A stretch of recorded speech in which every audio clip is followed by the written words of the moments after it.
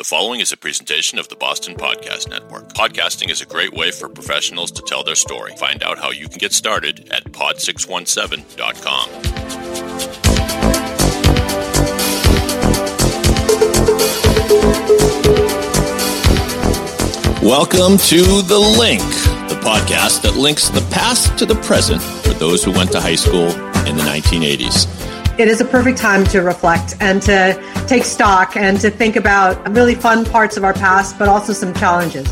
I get to see and hear all your amazing faces and a blast from the past, which is always super exciting. Seeing who we were then, who we are now. We really didn't know what was going on in each other's lives very much. And so finding out the real scoop is incredibly rewarding. Welcome back to The Link. This is producer David Yaz, pod617.com. But more importantly, I re-welcome back to the show our hosts, Meredith Zinner, Farrah Pandith, and Diana Donovan. Guys, how you doing? Great. Excellent. Fantastic.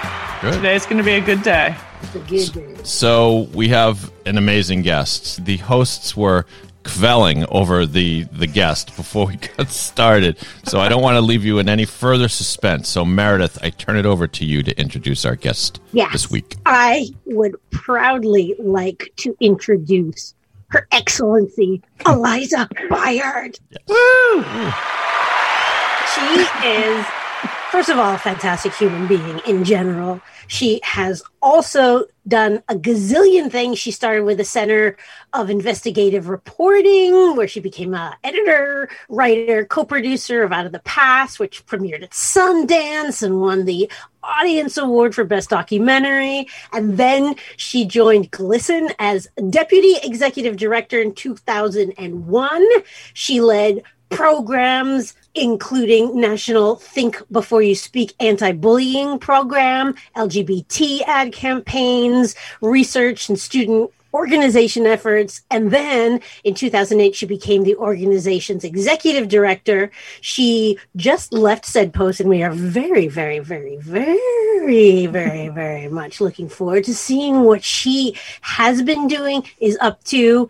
And she's also served as Bloomberg's Commission for Runaway and Homeless Children. I mean, she has just been amazing. And also she serves at the Board of Trustees for America's Promise. She also serves on the Board of Trustees for America's Promise Alliance, Sodexo's Diversity Advisory Board. Wow. I can't even speak. The National Collaboration. We should just let her talk. It's okay. Yeah. Meredith, we're out of time. We're out of time now. So I can get very, very excited. I love her so much. She's just made the world such a better place. I love and you a fellow too, Pisces. I'm so sorry. I'm a Leo. I just have to tell you. What? Oh, it says March. I'm a Leo. No. There's okay. Well, I'm just going to tell you, for identity theft purposes, I'm very pleased that my birth date is wrong in my Wikipedia entry. Good for you. That is a Jedi move by Eliza. Well, I also had nothing to do with the creation of that Wikipedia entry. So I was like, oh, they got my birthday wrong. That's good. So, Good. Well, that's the most important thing to get wrong. Anyways, we are so happy.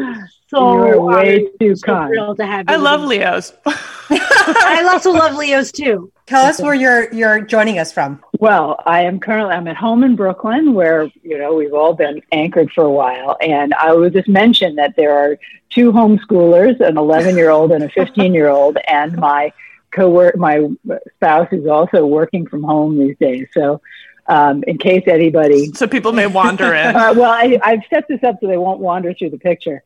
But I'm in Brooklyn and just feeling spring starting to tease us a little bit, which is a wonderful thing. And I'll also say I'm actually in my last week at GLSEN. This is my last week there after pretty much almost 20 years. And so I'm having this sort of transition experience now, but during the pandemic. So it's all very interesting. And so we're catching you at a good time. Yes, you're all over the place. So Diana, you're out in California. And Fada, you are in Atlanta. I'm in Atlanta at my mom's house, yes. Yes, right. And Meredith, are you in New York? You're in New York. Brooklyn. I'm probably You guys are down the neighbors. street Doing from photographer. you. And David, you're up in Boston. I That's think. right. This is what Facebook is really for. That's Besides radicalization, Facebook is good for knowing where your friends are. See, I pay Eliza on the side to say these kinds of things. It's fantastic. If we could just spread that, that'd be great, because I'm the only one who's out there doing this. So terrific. I believe you there too. Yeah, exactly too. But Eliza, I asked you this question because, I mean, you're in this major transition moment of your career, 20 years. How are you feeling about everything? I mean, Oh boy. Yeah. So it's been interesting to realize, like, I've had such a distinct professional experience of working on one mission, one purpose in many different ways for 20 years. One of the things I actually, in the 90s, I did a PhD in U.S. history, and I used to think about the relationship between that training and being an executive director, because when, history is about trying to understand how change happens. And then being an executive director is about trying to amass the resources, like the right people, the money, the strategy, and put them together to make those changes happen. And the incredible thing about having done this for 20 years, I can see the arc. I can see that arc and how it bends, And I just realized that that's an incredible gift and something distinct about my career that I really appreciate. It also means that I'm having the experience of knowing that my particular leadership role on the issues I've worked on is done. And that's also an amazing, like, I feel at peace about that, and then figure out what's next. But that's pretty remarkable that you can actually see the effects. I'm sorry to jump in. I do this, Eliza, so get used to it. It can be very annoying. But just so our listeners are clear, GLSEN is devoted to, I believe, making sure all students have a safe place to live. But tell us, actually start with the acronym, because we can guess. I can guess what the G and L are. Yeah, no, absolutely. But GLSEN is focused on LGBTQ issues in K through 12 education. So really the point of our work at GLSEN, it was started by Richard Barbieri. Dick Barbieri was the first board chair of GLSEN. Milton Academy actually hosted the first GLSEN conference that was ever held, which was very, very secretive back in the early 90s. And I didn't know that either until I was actually working there. I had no idea there was a Milton connection.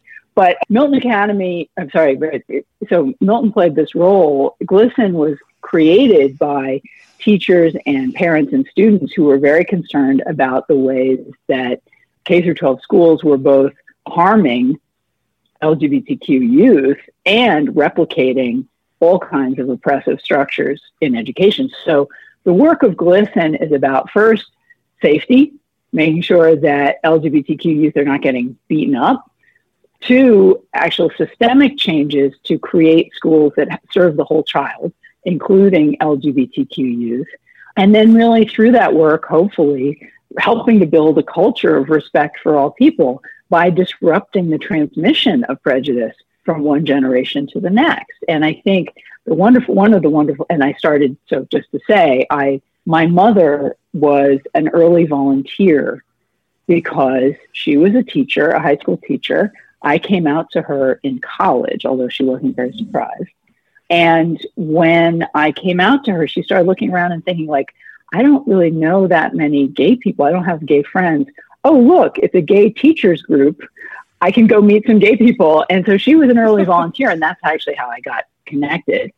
But one of the wonderful gifts of GLSEN was when, Fada, you and I connected around your work around radicalization, thinking about youth organizing and the ways that keeping young people connected to each other and to their community is sort of the stem cell of all good things, right? It can be. as long as the community. No, but I think that's such a valuable and important point. Yeah. It is today in the 21st century mindset. I think a lot of people can't remember how far we haven't gotten to where we need to be on these issues, clearly, but how far we have come. And I should say for our listeners also, I mean, I reached out to Eliza when I was doing my research for my book. Eliza is actually in my book because the programs that GLSEN developed for schools can be replicated and used for a wide sense of, consciousness raising and safety and connectivity with peers. And I wish I had a magic wand that we could take those programs and put them in every school system in the world, because it's so important to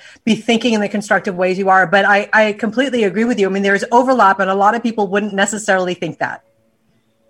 And, look, just in terms of GLSEN's founder started the first club that was known as a Gay Straight Alliance. And these clubs are now generally referred to as gender and sexuality alliances. But GSAs and supporting GSAs has been one of GLSEN's core purposes. And when I joined GLSEN in 2001, we knew of about 300 GSAs in different parts of the country.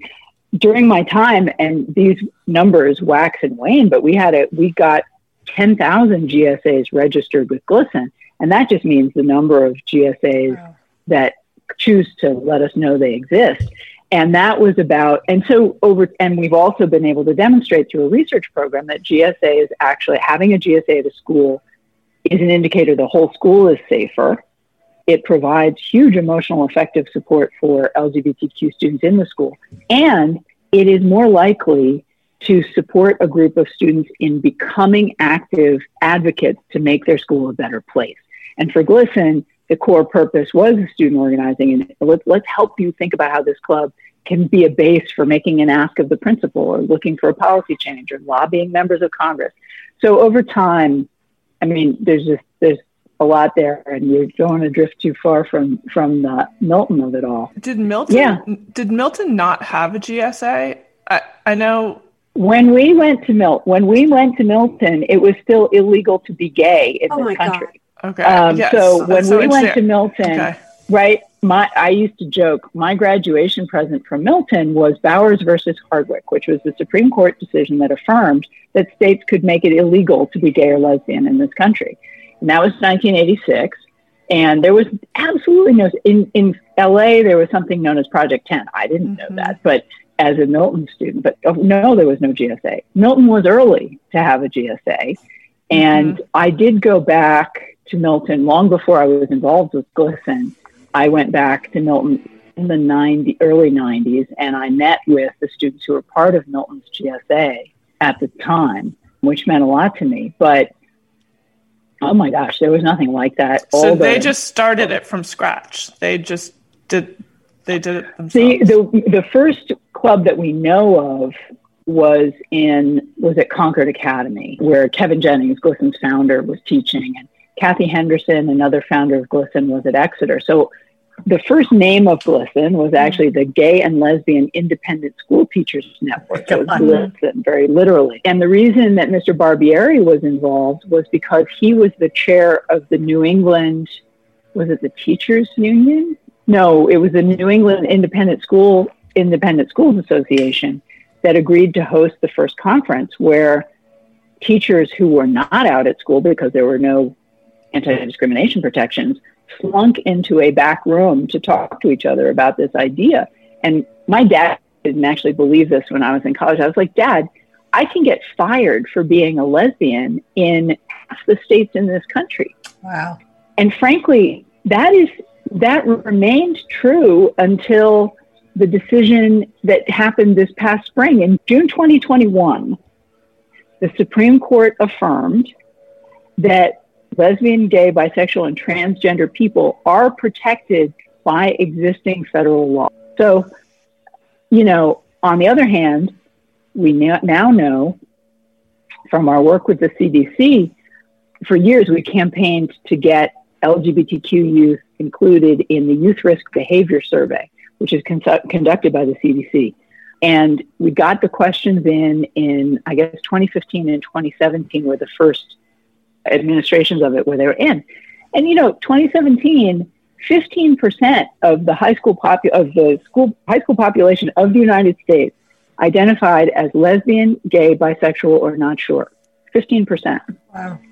And about 2%, they guessed from different surveys and responses, about 2% identify as transgender. Anyway, again, drifting from the topic, but so much of what we do, the stem cell of it is these people are part of your community and need to be treated like every other member of the community. Yeah. Mm-hmm. And so back to what you were saying, Fada, like there is a common stem from which all these branches flow, and they're different, very specific challenges to making that happen. But if you can get to sort of the common roots of it, I think you can replicate. I think for me, there are things like respect for all, honoring youth voices, and partnering with youth creativity. This is something that people have a really hard time with. And thinking critically about structures and how structures harm people. And I think this is the conversation about racism, about Islamophobia and anti-Muslim hate, and which I think of as very distinct, right? Yeah. You got to think of like there's the phobia part and there's the hate intentional part. Anyway, and things have changed so much in 20 years. To go from when I started with GLSEN, we were still convincing people that LGBTQ youth exist in elementary and middle and high schools, right? And now we know, and the government is responsible and actually has a program at CDC- for dealing with health disparities and risk factors for LGBTQ plus youth. You want to build it into the system, so the system has to take care of it. But yeah, Milton was different, and it was hard being in Milton. It was hard for so many different people for different reasons. But one of the reasons, and I know this is painful for my mom, one of the reasons I wanted to attend a boarding school was to have the independence of going to school and not having to come out to my parents because whether or not I dated anybody or whether why don't you have a boyfriend? And I did have boyfriends. 67% of my boyfriends were gay. I remember your boyfriends. You dated some very sweet guys. So sweet. Yeah, and some of them came out later. Yep. Yes. Yeah. You remember my boyfriend? I remember everything, Eliza. It's a little scary. I won't go through them, but I totally remember them. I mean, we were all sort of, everyone knew what everyone was doing, particularly the couples. That's very true. At Milton, there true. weren't very many couples, and I think they were sort of public. So I remember two of them. I don't know how many there were, but I remember two. So I really appreciate that. And that's true. As I cast my mind back, we were all very alert to each other because it was it's such a small community in so many ways. Well, just for example, in my first year at Milton, and I was dating someone, and I'll leave his name out of it because I don't know how out he is to everybody now, but I was with one of these folks and we went to see Death Trap. And Death Trap was screening in the AV, that auditorium where we all had class 4 English and all those things. So anyway, we were in there watching Death Trap, sitting next to each other, not out to each other in any way, but I know now that he's gay. And there's the moment in Death Trap where Christopher Reeve and Michael, what's his name, kiss each other. And you should have heard the response in that room. It was terrifying. Everybody in that room shrieked. The boys started jumping up and talking about how they were going to walk out, and everyone was yelling about how disgusting it was. And the two of us are sitting there, not out to each other. But I knew, for me, right now, I was like, oh my God, wow, this is like the worst thing I've ever experienced. And, and I think looking back on all our classmates, we were conditioned to respond that way. I know that there were very good people in that room. That is a policing mechanism that we were taught early. And you knew that what you were supposed to do when you saw two people of the same sex kissing, you knew what to do. Everyone in that room knew what to do. They did it instantly. But Eliza, and it had its intended effect. I love that you said it like that, because that learning mechanism is how you learn to do the same thing about race, about heritage, about whatever the other is. These are learned things. And it's so frightening because a child, as we all know, is born innocent, and they learn how to hate. They learn how to hate. They learn how to respond. They learn what they're supposed to do. And in some cases, they learn how to be violent because they hate. And so much of that is based in fear. I think we learn to be very afraid of these things that are different or things that we don't understand. And then we learn to react against it in a hateful way. And I think kind of what's interesting when I hear you say that, there's part of me that wants to push back, but I think it's true. And the difference becomes when the person who is transmitting that fear is doing it on purpose versus when you're just receiving signals from the culture that are ambient, that are training you about how to think. Because what I think is such a challenge for our culture right now with the very activation of fear is that we're finally living in the moment where we understand that some people would like us to be afraid to the point of violence. And they are doing that on purpose. So yes, I totally agree. And I think that it is terrifying and what we've tried to do, again, it's terrifying if you're a boy of 14 or 15 and someone's going to call you a faggot. And that's where, what I try to say often, this is funny, it's taken me back about 10 years in my career when I was much more focused on anti-bullying as opposed to some of the other structural stuff. I would say, look, bias-based bullying is how adults put weapons in the hands of children. If adults don't mitigate the fear of being called a faggot and they reinforce the power of that word, they're handing a bully a weapon. Because one thing we know about what bullies from research is that bullying is not about hate. Bullying is about a deep need in a child who is not receiving things that they need to express power over somebody else. So what bullies are good at is figuring out who in a community is not going to be defended by others. And when you think about the way people talk about LGBTQ issues, that's how you let the bully know who to go after.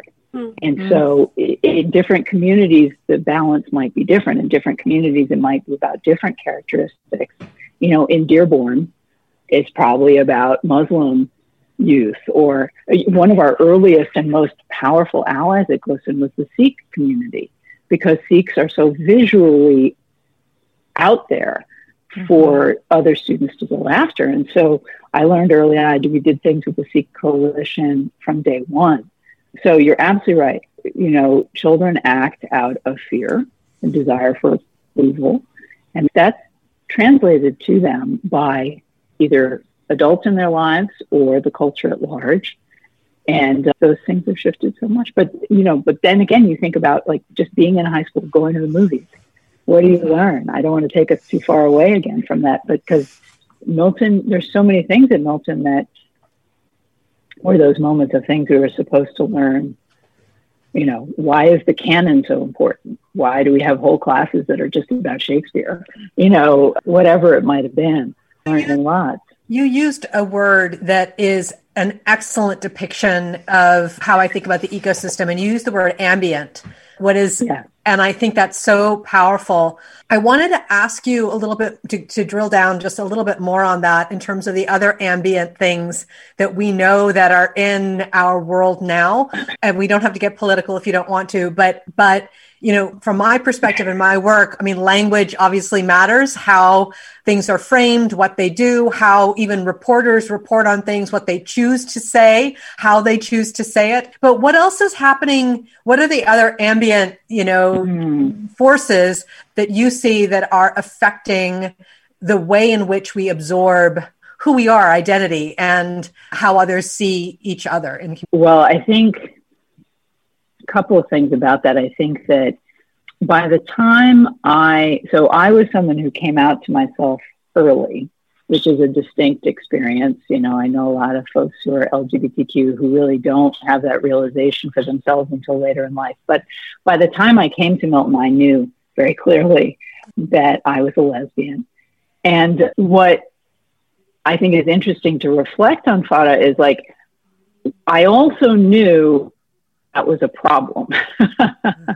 And so how did I know? Because my parents were not particularly attuned to anything positively or negative. My father was what they call a Lindsay Republican in New York. So he was sort of a moderate on social issues and a fiscal conservative, a real conservative, not like a free marketeer, like an actual conservative.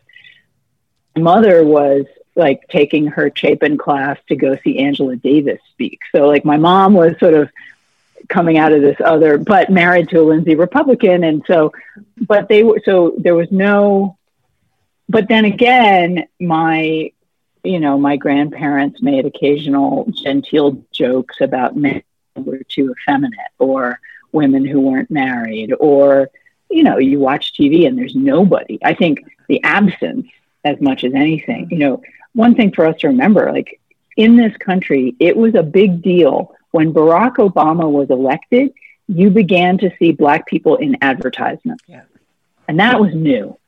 Yeah. And now I think it's much more common to actually see like a Black family in a car ad, right? So that was new 10, 12 years ago. So think about the absence, and now like you see rainbow Oreos, for God's sake, and pinkwashing, as we call it, is a real thing. Like the pinkwashing of capitalist institutions is a real thing, but that was very new. And so it's so ambient. Who's represented and who's not? In school, you guys heard the concept of windows and mirrors in the curriculum and the hidden curriculum. Okay, so windows and mirrors is an idea that was really fully articulated in the 80s about what students need for healthy identity development and empathy. You need a window onto the experience of others, and you need a mirror for yourself. Right?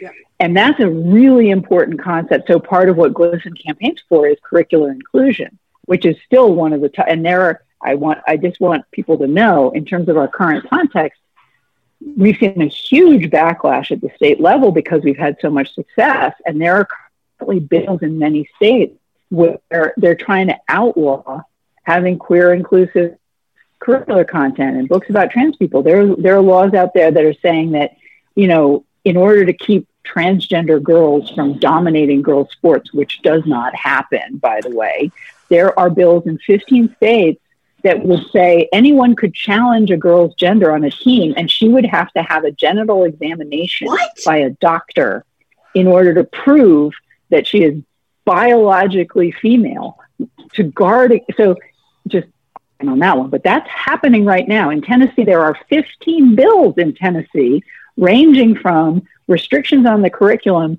to gender affirming, quote unquote, examinations of girls playing girls athletics. So every single level. Hi, this is David Yaz, producer of the Link Podcast. If you're enjoying the show, we hope you consider supporting us with a contribution through Patreon. The Link is a labor of love for us, but there are production costs attached to creating a quality show. And you can help us by visiting patreon.com/thelinkpodcast. We have some cool ways of thanking you for your support, including t-shirts, mugs, and shout-outs on the show. You can do us a solid for as little as $5 a month, and we will continue to bring you great conversations that foster the bonds of our high school class and beyond. Once again, please visit patreon.com/thelinkpodcast. Now, back to the show. Eliza, what really makes me crazy on hearing this, it is, and from my lens, we go around the world evaluating countries on a whole host of different things, including, freedom to be who you are, right? And we're looking at 50 states in the District of Columbia, and we don't have that same, response. Shocking. And so, one of the things that I've been most proud of at GLSEN is that we've developed an international initiative where we partner with nonprofits in other countries to produce. One of our central things is the National School Climate Survey, which of LGBTQ youth. We've been doing every 2 years since 1999 to track progress and see what works and blah, blah, blah. We're about to publish a National School Climate Survey from Russia. done with a partner in Russia. Amazing. And we have national school climate surveys from Ukraine, Eastern Europe, where you know the stuff is the worst. But yes, and actually my senior project was a paper that I did with Mrs. Starmer about the idea of the United States as a city on a hill. And where did the awful idea that we were on a hill? And I think probably the most basic part of that, Fada, and I think of your work with the State Department, I mean, that was your job, right? Like to convince the Muslim world, that if there's a Muslim world, we have to go there, but like the Muslim world, that we were a worthy partner and this is a place you want because we're terrific. But yeah, and probably the hardest part, and I think what's really important about this historical moment is that we do need to understand that so many of our systems were developed around the idea of perpetuating the oppression of Black people in this country. Yeah. I mean, we have to understand. I did a PhD in U.S. history at Columbia, and I got to study with Eric Foner, Barbara Fields, some of my colleagues there are now leaders in this field, Martha Jones, Erica Dunbar, just incredible historians of the Black experience in America. And it is simply a fact that our laws were built around the idea that Black people were different and subordinate to white people. And there's a historical fact to accept. And then there's the question of what's our responsibility for that fact, right? And this is the whole journey that I think every white person in America needs to go through at their own pace. But it is different. I accept that I learned to be racist through those ambient processes that also taught me that I was a lesbian and that was a problem, that I was a lesbian. And we have to wrestle with that, So, yes. So I think it is in general an important moment to recalibrate our relationship with the world, right? Now that Donald Trump has destroyed our relationship that we had, and we have to accept that we can't, Biden was speaking at, I forget the conference, but that, Macron and Merkel made it very clear, we're not welcome back on the same footing. They're glad we're back. We're not going to have the same role in the world anyhow. And I think, for people who went to Milton is one of those institutions that was built around the idea that we were being trained for very specific big things. Mm-hmm. And there are aspects of that are wonderful and there are aspects of that are terrible. And I think about, right? Like, I remember we had a class, right? Go for it. My dad's gay, and I remember he had such a fear of coming out. He was an established professor of medicine, doctor, blah, blah. And he was in denial till he was 40. And I sensed it at Milton. But nowhere did I see any gayness anywhere in Milton or any variation. Yeah, were there ever even any teachers that were out when we were at Milton? I don't recall. Diana, I want to come back to your point of we were all very aware of each other. So lots of gay teachers at Milton, but they were not out. And, there was a guy named Paul Manette who wrote a novel that was a roman clé about Milton, about Canton Academy, that was about being a gay teacher at Milton in the 70s. And he had left by the time that I was there. But, there were gay teachers at Milton, but they were deeply closeted. And didn't they all hang out together? It's funny. I don't want to name names, but I sort of remember them. Maybe I had this other way of sensing things. I sort of remember a group of them. Yes, they did, but it was a problem for them. It was dangerous for them. And so one of the most amazing things that anyone ever did for me was my senior year. I lived in Goodwin House, and there was a young teacher living in there were 3 house parent apartments, and the young teacher was living in the small apartment down in the basement level where the study hall was. And her name was Becky Center. I think she was a track coach, if I remember right. Anyway, I don't know if she was lesbian or not, but what she did for me in senior, no one talked about any of this. So I didn't come out to anybody except for Mr. Banderob in Human Sexuality, which is another story. But Becky Center decided to invite me to a dinner party. I had no idea what was going on. And I wasn't out to anybody. I had borrowed her apartment to have a phone call. Me the privacy of having a phone call in an apartment. I didn't tell her it was out, but I was calling the gay aunt, a Milton graduate, someone who left. I'm like, I'm a lesbian. I think it's going to be terrible. And she was sort of reassuring me. And Becky had lent me her apartment. Sometime later, I never talked to her about it. She invited me to a dinner. And when I arrived at the dinner party in her apartment, my door, there were 6 teachers there, 5 of whom I know were lesbians, but nobody was out to each other. Not a word was said about what was going on other than I was having dinner with these people, and they were revealing to me just the happiness of their lives. They had these friendships and they were just talking. And the most amazing thing was, talk about the 80s, David, I was sitting there with a Rubik's Cube at one point. I didn't know what to do. I was thrilled and terrified. And I was sitting on the couch fiddling with I was never good at Rubik's Cube. I never could solve a Rubik's Cube. So I'm sitting there with a Rubik's Cube fiddling around. And one of these teachers, and again, I'm not naming any of them because I don't know what their lives are like, but I remember them distinctly. And this one person who was a coach who I thought hung the moon, she said, Eliza's playing the Rubik's Cube. You know that Eliza, she's going to solve it in 2 minutes. And I was thinking, okay, she said that, and I'm thinking, I'm never going to solve this Rubik's Cube. I'm just playing and watching. And I did. Wow. That's an incredible story. That's awesome. It was 100%, like, unbelievable, like moments when the universe speaks to you. Incredible that teacher, that house parent reached out to you in that way. I love that. Risk. And that all those teachers showed up for me. It was the most loving thing. And the most loving thing to like make it like not about me. Yes. And just, it was so, it was the most incredible expression of care. If this were Hollywood, one of your dinner companions would turn to you immediately after you solved the Rubik's Cube and said, "You see, Eliza, sometimes the pieces do fall into place." and if this were Oprah, we would be like, "Oh, guess who's here, Eliza?" It's it's like it's the guests who came to the dinner party, and like, where are they now? And you can thank them. I do hope that I get a chance to thank them because it made a huge difference in my life. And at the time, it was a brave thing to do. Actually, I think the one teacher who may have been out at Milton was Ted Allen, who then died of, I believe, of AIDS very soon thereafter.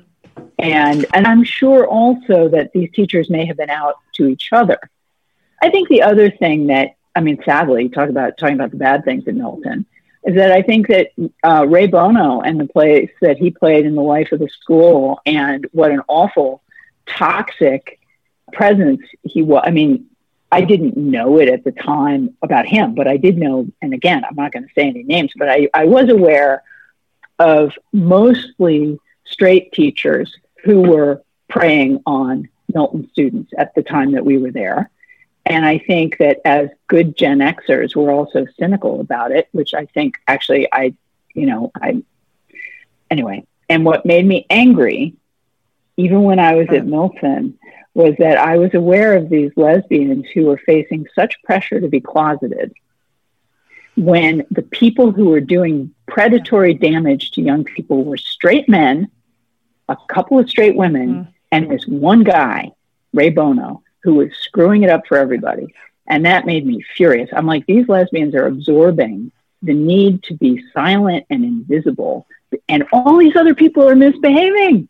And I think we didn't have the language to think of ourselves as children. I know that when I look back at some of those instances and I think to myself, the way I remember it was so-and-so's having an affair with a teacher. That is how I remember it. And that is not true. That's not what was happening. You're so right. And it's terrible to think that the way it was constructed in our minds was as if consent, a young as if kid had any, it's a really, it's a terrible thing to remember. That was very vivid, Diana. Like, I was like, oh, these are my friends who are sleeping with teachers because they're so grown up. So-and-so's having an affair, right? Yeah. Eliza, let me ask you one question, and then, guys, I encourage you to come. If you guys have like maybe one or two more questions, we do need to move on. But my question, Eliza, is how far behind was Milton, in your opinion? I remember I happened to go to Penn, which I don't know where Penn falls in the scale of cultural awareness or progressive thinking, but I do remember that my freshman year when I got there in 1990, there was at least some presence of gay and lesbian groups. There were at least some campus leaders who were known to be out and to be gay. It was still not the norm, and there were still, the slurs. You would still hear them in certain places. But was there a turning point right around that time after we graduated high school, or was Milton just painfully behind, or what do you think? Oh, no. I think that Milton was right on track. The thing that was happening through the 80s and to the and by 1990, you were starting to see more, like the GSA at Concord. That was a big deal. More students were coming out. I think the huge thing was the AIDS crisis and the way that literally having a situation of life or death that was, I remember, the AIDS crisis changed everything. I remember Heather Ewing and I were both in Goodwin House. She won't mind me bringing her into the conversation, but she and I were always the first ones up for breakfast. And we would get up really early in the morning, and I'd meet her downstairs at the dinner table, and we'd go get the newspaper and sit and read the paper at like 6:30 or something crazy, 6 o'clock. And I just remember vividly seeing the first stories in the Globe about GRID, gay-related immune disorder, in like 82, 83. And AIDS changed everything. It provided an urgent impetus to people to come out. It brought the community together around political advocacy. It made silence equal death. And so by 1990, we were in the, ACT UP was the first wave of desperate reaction. And then you began to have things like Queer Nation. And so this was building on years of gay and lesbian rights activism. And then the AIDS crisis just took everything to a completely new place. I remember when Rock Hudson died of AIDS. I remember when Magic Johnson said that he had AIDS, and that was in 91 or 92 because I was in San Francisco. Yeah, that was in 91. I was just looking that up. Yep. And Magic didn't exactly carry the flag for gay rights, but it was such a thunderclap to see someone of that celebrity get it. And we actually talked about Rock Hudson in a previous podcast because that happened while we were in high school. Yeah. But yeah. Mm-hmm. So, yeah. Have you seen the Netflix show It's a Sin, or are you aware of it? Not yet. Okay. Not yet. I'm looking forward to it. It's these guys love when I bring up TV recommendations and go on for about 30 minutes. No, but it is a limited series on Netflix, and it just chronicles the lives of young gay men in New York. No, I'm sorry, in London. In London in right around that time. Right around the time when AIDS first became discovered, really. So, but it's brilliantly done. Yep. Yeah. It sounds amazing. And that, go ahead. No, I was going to say, I think Dave is being paid by Netflix, frankly. Go ahead. I was just going to say that the title itself just brings back the music so vividly because music that's the other thing you were asking about, how we got to 1990. Were we behind? No, I think Milton actually was, as Mr. Barbieri's involvement and Milton hosting the conference, Milton was right in the middle of the front in a lot of ways. And I do, this, even the sort of hokiness of things like dare to be true or, serve a purpose higher than oneself, these sort of typical Protestant elite mottos for what you're supposed to be doing with your education are useful in that respect and actually help. Yep. Farah, by the way, I don't get paid by Netflix, but every time I say Netflix, I do have to play the sound effect. So if you say it again, just so can we? I want to really sort of jump a little bit because you've spent 20 years in your career doing GLSEN and everything about not 24 years doing that, but you're at a transition. 19.54 years. Yes, right. So how are you thinking about your next chapter? I mean, what kinds of work do you want to be doing? Oh, Yeah, I mean, I think the simplest way to encapsulate it is that I'm really interested in finding a role of significant impact and influence without having to manage people. And will it be in the public space, or do you think you're going to I'm really interested in work in the public sector. I'm open to, I think what's interesting is that I probably am not going to be in the nonprofit sector again, unless it's on the philanthropic side. Probably, I've spent time in therapy talking about the fact that Mrs. Herzog once said something about this class contains the first woman president of the United States. And everyone turned and looked at me. And I was like, how the hell do I live up to that? I mean, what can I possibly do to live up to that, other than be president? So anyway, just say it. But yeah, I definitely, what's been really interesting to me over 20 years, and I'm glad to have had 20 years, is to see how you bring public, private, and nonprofit and civil society, nonprofit together in different configurations to achieve different ends. I've really come to appreciate how harnessing the power of the private sector, and in particular, multinational corporations, actually can help make progress possible in very difficult places.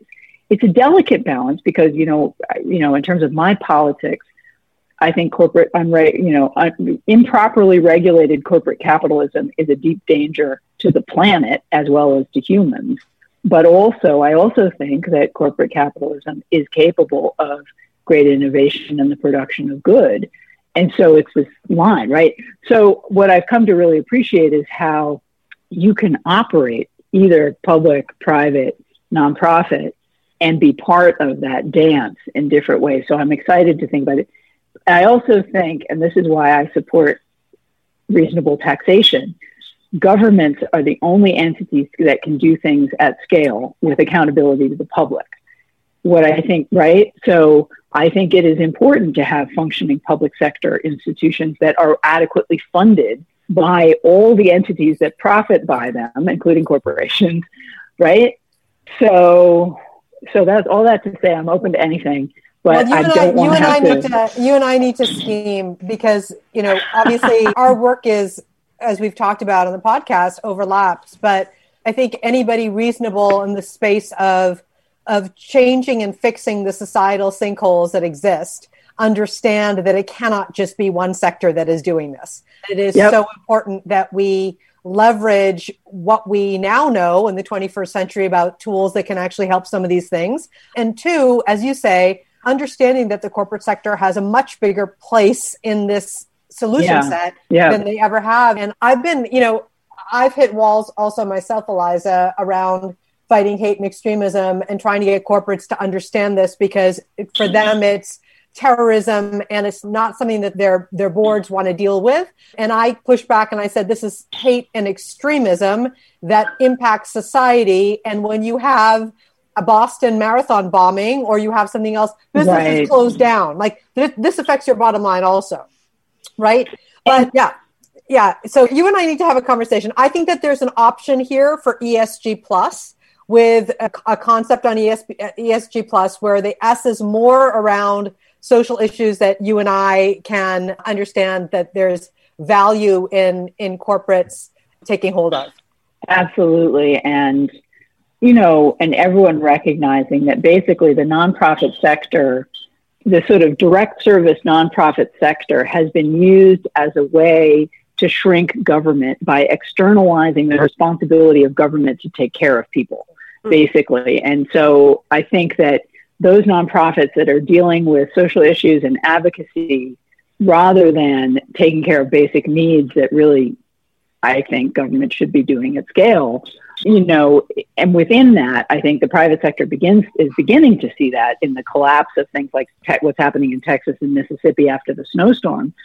But also, Fado, just thinking about how it comes back to youth work in ways that I think can be made extremely familiar and comfortable for corporate entities, because it's like part of this is not rocket science. And maybe that's the most hopeful thing of all. Because if you allow children to grow up together with mutual respect and with the supports they need to lead healthy lives and healthy relationships to adults, and with all the indications that you care about them, like funding schools and paying teachers, and you will raise generations of people who feel a connection to each other that is hard to disrupt. And there'll be less mental illness, there'll be less suicide, there'll be less. It costs the society so much. And I think that, sorry, go ahead, Meredith.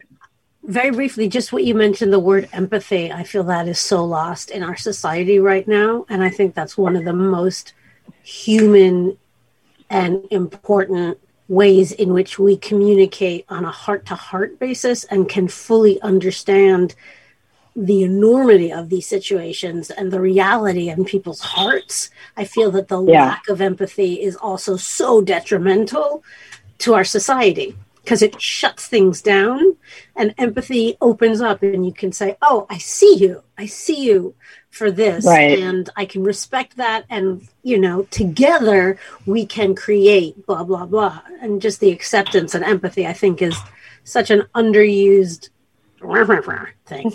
Yeah, it's huge. And I think, particularly when it comes to racism, when it comes to deeply understand, like think about what it means to a Black child in Philadelphia. I mean, I was on a panel with an amazing principal, a Black woman from Philadelphia, who had been running this public school for 15 years. And she said, when I first walked in the doors of this school, 92% Black population of students, she walked into her first sort of assembly with everybody, and she said, welcome to school. And this girl got up in the back and she said, excuse me, miss, you call this a school? And what she was expressing was what she felt about the physical plant that she was required to go to every day, because we do not fund our schools adequately because we don't care about the kids who are there. Black kids in schools do not receive the money. They can see it. And think about what that means. Think about the issue of having empathy for the genetic inheritance of stress on Black bodies in this country that causes, basically, Blackness is a comorbidity for COVID, because Black people are so much more likely to have diabetes and heart disease, live with with all the stress hormones racing through their bodies all the time because they're scared of the cops, right? And then we put a police officer in the public school with the children, many of whom have gotten the talk from their parents about what to do if the police stop them so they don't get killed. Like, I wish that for everyone who has a lot of energy around, I'm not racist, or everyone who has a lot of energy around, it's not my fault because it wasn't me, could just stop and try to absorb the enormity of the Black experience in this country and have empathy for it, and then act from that place. I mean, my God, how much more quickly would we make some progress? It would make an enormous difference. But I mean, there was a student who, I don't remember if he succeeded, but in our freshman year, a student who hung himself in a boys' dorm, who was, I think, Latino or Afro-Latino. And, his experience of coming to Milton led him to hang himself. And we had classmates at Milton. I had a teammate on the girls' basketball team whose boyfriend was later profiled in a book. A boyfriend, I think he went to Exeter, and he was shot and killed in his home neighborhood. And, just the contrast of experience. And remember, and then Celeste Vega spoke we still had the sex-segregated graduations, talk about ambient messages, where all the girls were wearing white, ambient messages. And Celeste did part of her graduation speech in Spanish to her parents, because her parents she spoke to them in their native language. And so, sometimes when I'm, my work calls on me to deal directly. And part of what I've done over my time at Clifton is deal directly with people who really disagree. I years ago. I was on Bill O'Reilly. I was on Hannity's show when Hannity had a show. I'm sorry, not Hannity. Pat Buchanan had a show on MSNBC, or Buchanan and Press. So I would go on these shows and talk directly to people who thought I was a freak, if not worse. I hope you really gave them all a what for. I'll tell you, I won every time. Damn it. I'm sure. Being in contact with people who denigrate you, and being in it's something about being that bridge and being willing to do that work. And I know for me, one of the biggest lessons of my work is I know how much margin I have for that difficult work because I'm white. Yeah. And I think the biggest lesson for me of all of my work at GLSEN, I've learned how to make things happen. I've learned how to make things happen at scale. But on a personal level, I've come to understand that it is important to accept that I am racist because I was raised that way, and that we owe reparations to Black people in this country. And that is just something that, I don't know, I wouldn't have learned it if I hadn't been through the things I've been through and understood how the queer movement in this country has been subsidized by its whiteness. But I'm not hopeless about it. I just feel like it's something we all need to accept if we're white or not Black. So anyway, there's my thought. Very powerful, Eliza. Eliza, thank you for that. Thank you. We know that you've recently departed GLSEN, but are there things our listeners should know about how to support the organization? Oh, thank you. I really appreciate it. GLSEN, you can learn more about GLSEN at glsen.org. And we have chapters in many states where people can actually get engaged and be part of the outreach to schools and support to GSAs in their own community and speak as local stakeholders. Financial contributions are hugely welcome and very important to what we do. And I think I would just say about GLSEN and its future is that, as you probably hear reflected in my comments here, the next phase of GLSEN's development is really going to be about deepening an anti-racist approach and that work will be led by people who I could not lead that work in the way it needs to be led right now. And there's new leadership coming to the fore. And I'm really proud of that. And I hope that people will support it and learn more about it. And thanks for the opportunity to put that out there. Awesome. We'll include all that information in the show notes, listeners, if you want to check that out. We are up against the clock a little bit here, but we have time for a quick round of Do You Remember, where we will play some clips from the past with our lovable fake Eurythmics soundtrack here. All right. We're going to look at commercials from the 80s in this particular edition of Do You Remember? So let's go back and start with a simple one, but it's a classic. I made the donuts. We make them at least twice every day just to make the donuts. Not a few kinds, like supermarket. Hey, donuts. Time to make the donuts. But up to 52 varieties. The donuts. Time to make the donuts. I made the donuts. Dunkin' Donuts, up to 52 varieties, fresh day and night. No supermarket can say. So that's, of course, we grew up with the time to make the donuts guy, right? I mean, we sure did. Yeah. Didn't we all say that at some point? Yeah, time to make the donuts. I literally still wake up and think, time to make the donuts. And I'm not kidding. I am not kidding. Yeah. I don't make the donuts. I make tea, but I wake up and it's in my head. Time to make the donuts. Absolutely. Yeah, they actually had a phony, well, it was phony or real, I don't know, retirement party for the Make the Donuts guy, and I think gave out free donuts that day. But that's amazing. Yeah, he deserved it. That's amazing. All right, here is a commercial from 1985, and I think we'll agree this one doesn't hold up that well. Hey, you see the girl in the white bikini with the long legs and the great body and the Diet Sprite? Yeah. Well, where do you think she got that Diet Sprite? Are you kidding? You can get Diet Sprite anywhere. But that's the new Diet Sprite, the one with 100% NutraSweet. Diet Sprite has 100% NutraSweet? It does now, along with the great taste of lime in. Wow. So where do you think she got the Diet Sprite? I don't know. But she was born with everything else. Oh, boy. I mean... Talk about a little objectification for us. Thanks, Dave. Ambient lessons. I was just going to say he queued that up because of the yeah, exactly. Yeah. Ambient lessons. NutraSweet was disgusting. I do remember did it cause that. cancer? It gross. causes cancer or something outrageous. Yes. I don't know. Well, It's we were also disgusting. the transition moment between Tab and Diet Coke and Diet Pepsi. Yeah. Yes. So, because I think juniors and seniors are drinking Tab, and then we got Diet Pepsi at the snack bar.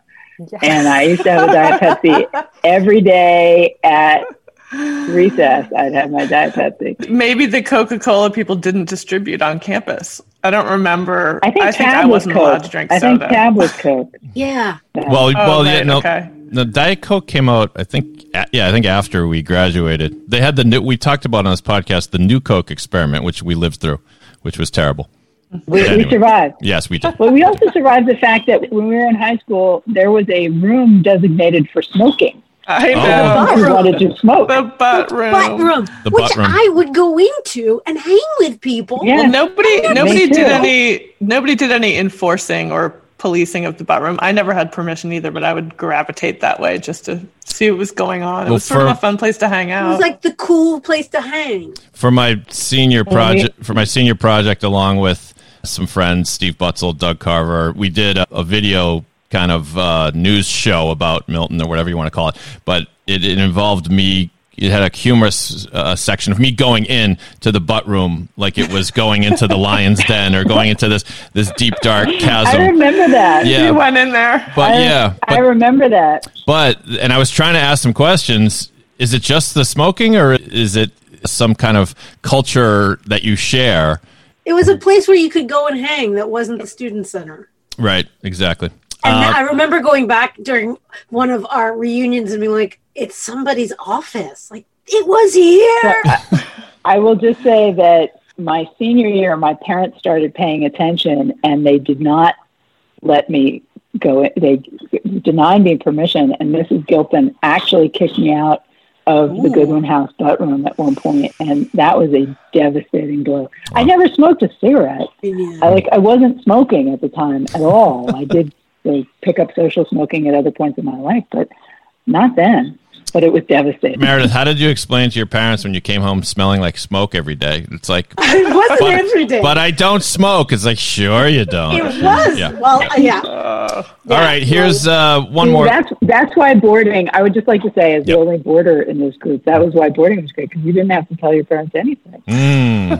See, we missed out on so much. One more commercial, the final one. This is from sort of the world of technology. RCA Video Disc asks, which is your favorite? So an ad for RCA video discs. Chances are you could see your favorite movie, concert, and more on an RCA Video Disc player tonight. Already there are over 500 great shows. Chances are. All with an incredible picture, some in stereo. And best of all, if you buy a player now, your RCA dealer will give you 2 of your RCA favorites free. That's right, 2 free. But hurry. Can you believe that was hailed as the next big thing? But what happened to Betamax? I remember Betamax being the thing in the 80s. For about 15 I don't minutes. remember that. Later. Yeah, I don't remember. I mean, and some of them were in stereo. Yeah. Some were in That stereo. video disc thing, I missed that completely. Yeah, I We missed were the way video disc. behind. Well, I didn't know about that it. really never caught on. I think Betamax might have caught on for about 6 months, but video discs, and listeners, you couldn't see the ad, but the discs are as big as vinyl albums, right? And so that was supposed to be the next If big you know thing. what an album is. Well, right. Yeah. I loved lying down on the couch and like listening to albums and reading the lyrics and Yeah, the liner notes. The liner You would notes. just put it on repeat. It would play again. You'd go through your songs. You'd play it again and again. Well, we've got to run here on the link, but maybe a couple minutes left. Meredith, do you want to pose your favorite question to our guest and see what she says? Yes. Okay. So, Eliza, if you could tell your high school self something, what would it be? And concurrently, what would your high school self think of all that you've done now? Objection, Your Honor. Compound question. One at a time, maybe. One at a time. Yep. Yeah. I hope that it's interesting. I wonder if my high school self would feel proud I hope she would. I think she would. I think, I did go through a moment where I was like, it is unlikely that I'm going to be president of the United States, so I'm letting everybody down. So I had a crisis around that. You got plenty of time. You got plenty of time. You do still have time, Eliza. Seriously, Eliza, come on. Seriously. So I hope she'd be proud. I think, at the time, I remember particularly, it was right after our graduation that Bowers versus Hardwick came down. And I think what I'd like to tell myself is that you will be able to change this. And in doing so, your relationships with other people will become deeper and better. And I think probably the thing that I think about with respect to my high school versus my college experience was the cost of not being known to everybody as fully as I might have been. But again, we were adolescents, so what the heck, right? We were all managing who the hell are we and being known in one dimension or another. So yeah, you're going to be able to change this. And because I always thought that I would I told Mr. Vanderhoff when I came out to him, I was like, well, I figure I'll get as far as I need to in my career, and then I'll come out and my career will be over. And I also said to him, everyone tells me I should be president. I can't be president because I'm a lesbian. And he was very sweet in his response. He's like, well, wouldn't you rather be a happy senator than an unhappy president? I was like, well, you still like setting the sights a little too high. So, but I also would just say to myself and anyone else in our class anyone else in our class who was really worried about the forces they saw arrayed against them for any reason, that because of what we've learned here and because of who we know here and because of the fact that we've been here, we actually have a bit of a head start when it comes to trying to undo this. And if you stay connected to what you've learned in this place and these people, you actually have a good running start for changing the world in some good ways. And I don't know. Look at this. It means so much to me to be talking to you all. So, Eliza, we need to take that clip and send it to everyone. I know. I just think that's so powerful. And wait, was I supposed to be recording that part? Oh, very funny. Well, this podcast is not sponsored by Milton in any way, shape, or form, but there's so much value at this moment, having gone through a year of pandemic where we're all in our early 50s. We're looking at what was and what will be. There's not a member of our class, I am sure, that did not suffer some kind of loss in this past year because of what we've all gone through with health and isolation and many other things. But it's powerful. I think that what we're seeing in the conversations, Eliza, is much of what you said, that,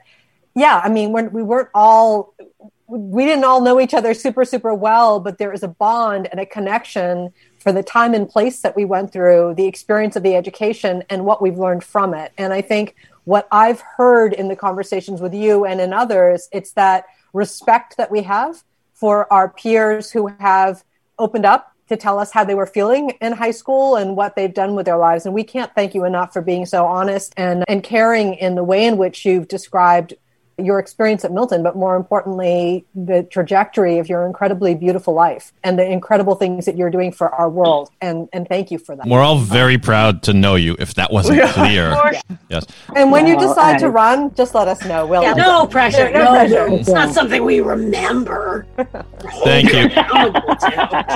Eliza, let me echo what Farah said. You were awesome. And I hope you had a little bit of fun too. It's just such a pleasure to get to reconnect. And I regret that, we'll see what the pandemic means for a reunion, but I really hope that people take the time to reconnect and just acknowledge the power and the importance of what we were given by being able to go to the place, but the responsibility to do something with it, because I think we can all do something with it.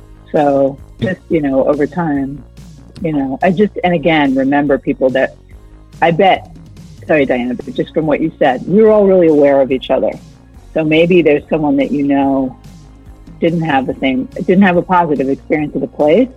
And maybe that person, empathy for that person can cause you to think about what you could change for someone like them now, right? Absolutely. To make it better. Well put. Make a connection. Make a link, because whoever came up with the name for this podcast had the prescience. Yeah, there you go. Thank you so much, Eliza. We do have to run, but Diana and Meredith, you guys did okay today. No, you guys were fantastic as well. Thanks for Eliza, we love you, and thank you so much. Oh, Thank you, listeners, for listening to The Link. Please subscribe to us on Apple Podcast and leave a review if you dig it. Share it with a friend, share it with someone in the Milton community or anyone you know who digs all this high school nostalgia stuff. Thanks again to our guest, Eliza Byard, who was simply awesome. All of her information will be in the show notes and how to contribute to GLSEN and all that stuff.